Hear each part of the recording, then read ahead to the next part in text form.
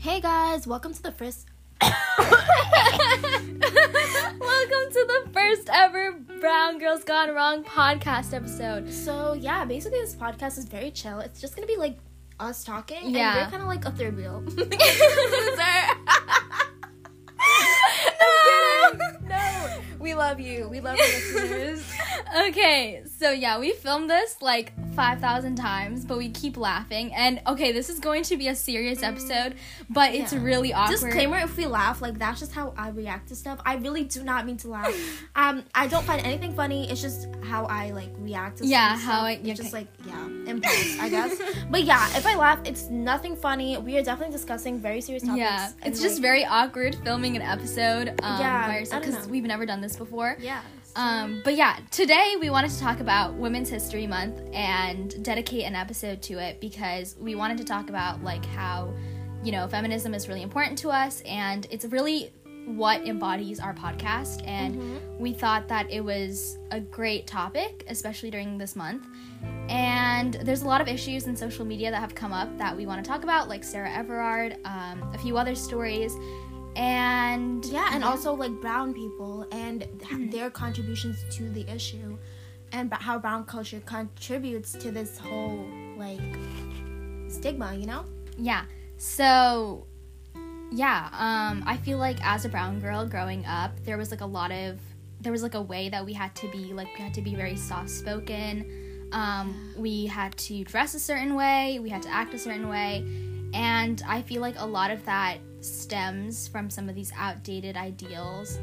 Yeah, definitely. I don't think if you guys noticed, like for me especially, during the Watson stuff, the men would always have to eat before the women, and like I feel like women were told, oh, don't like raise your voice or just keep your head like low, cover up whenever you're around men, even when I'm around family, which sucks because they tell you to cover up at home. When I'm at home, I shouldn't have to cover up.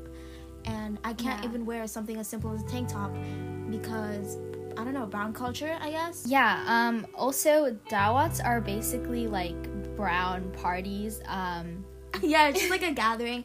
A bunch of families just come, and I don't know. Yeah, they just kind of eat food. Yeah, that's basically it. Yeah, but I think that going to dawats is a very, like, fundamental part of, like, every brown girl's, like, life. Like, that's where, like, a lot of things tend to happen, especially like I feel like most brown girls have experienced like brown aunties, which are like elder generation. Elder generation. But they have like this very outdated mindset. They're not the nice old ladies that you might have heard of. But yeah, what was one of your experiences with the brown auntie? Oh my gosh, brown aunties literally will do anything but mind their own business. And let me tell you, I remember one time in freshman year when I went home and my mom was like, I got a call and I heard you were at the park with your friends. And I was like, what? Like, what does that, what does that have to do with anything? So what, I'm allowed to have fun? Like, I don't understand why brown aunties think they have to go and call my mom. And they just... Oh my god, they have these looks in their eyes when they disapprove of something you do. Right. Like if you're wearing something like the slightest bit revealing, they'll look at you and they'll stare at you. Oh my god. I had like a similar experience, but it was like my friend's mom, so it wasn't even like my mom's friend, basically. It was just like my friend's mom. And I think she was calling my mom one day or something to like ask about something. And she was like, she was trying to like preach something to me. I don't even remember what. And then she was like, oh my god, like, you need to like wear a hijab and like you need to wear it properly. And I was like, girl, what are you talking about? Like, can you please? Like, you respect the hijab. Yeah, and then she was just like, oh yeah, you should like consider wearing like burqa, which is like it's a very like modest full body cover. And I was like, but she was like very like demeaning about it. It wasn't even like nice. A welcoming way, I guess. Like, you know how people give advice. Yeah, it was just like very, very like rude. They shame you for stuff. Yeah, and I was like, girl, you're not even in the position to say something like that to me.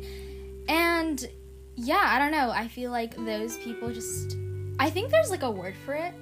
I don't remember what, but I remember I saw like this thing on the online, and they were like, oh, these aunties, they have like this mindset that's stuck in like okay, so like they immigrated like a long time ago, and so their like mindset is still stuck in that. And like speaking about it, like these brown countries, every time you go, it is so scary being a girl. Like you just have to like cover up, wear a shawl. You always have to have like a male with you or something, because it's just people will stare at you. There will be men staring into your soul on the street. Yeah. Oh my god. Yeah. It's so scary, and it's like definitely scary. Like the trafficking rates in like Bangladesh and stuff is like very, very high. And like brown countries, third world countries, even here in the US, the trafficking, I heard it's like worth billions of dollars, which is like disgusting. Yeah, which kind of like relates to like what happened recently. Oh my god, I just realized I said like 5,000 times. Yeah. Sorry guys. But yeah, so recently there was a story about Sarah Everard who went through this like horrifying situation. Yeah. And unfortunately, she wasn't able to tell her story today due to like horrific circumstances. But yeah, it's like crazy because she did everything right. You know, she was literally walking alone at like 9 p.m., which really isn't that late. Like that's when most people tend to come home if they like have work and stuff and they do overtime. So it wasn't even that late. You know, she called her boyfriend. She did all the right things. She wore bold colored clothing.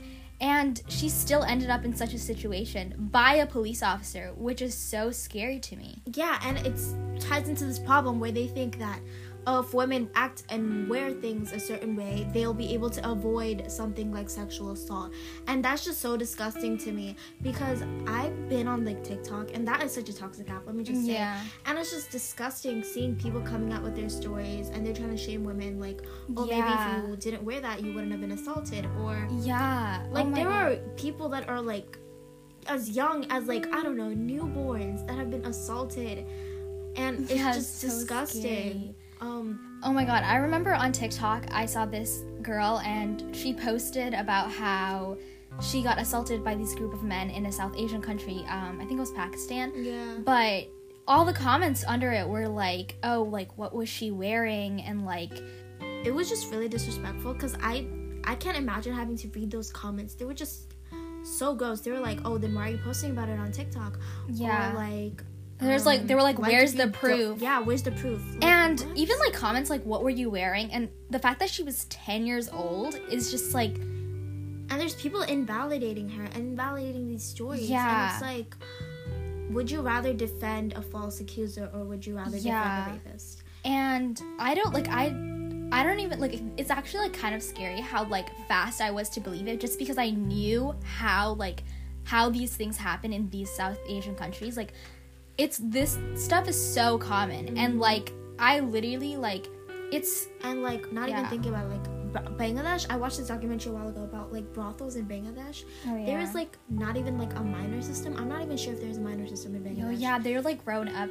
They're grown yeah, and it's like literally there's brothels with like girls as young as like 14 sold into these brothels, and they're like forced like against their will to like tend to these men who just use them the way they want. And it's just disgusting. Like these girls, like they're 14, sometimes even younger, and it's just gross. And it's so scary because it seems like South Asian countries and like outdated South Asian cultures seem to put men on this higher standpoint like than women.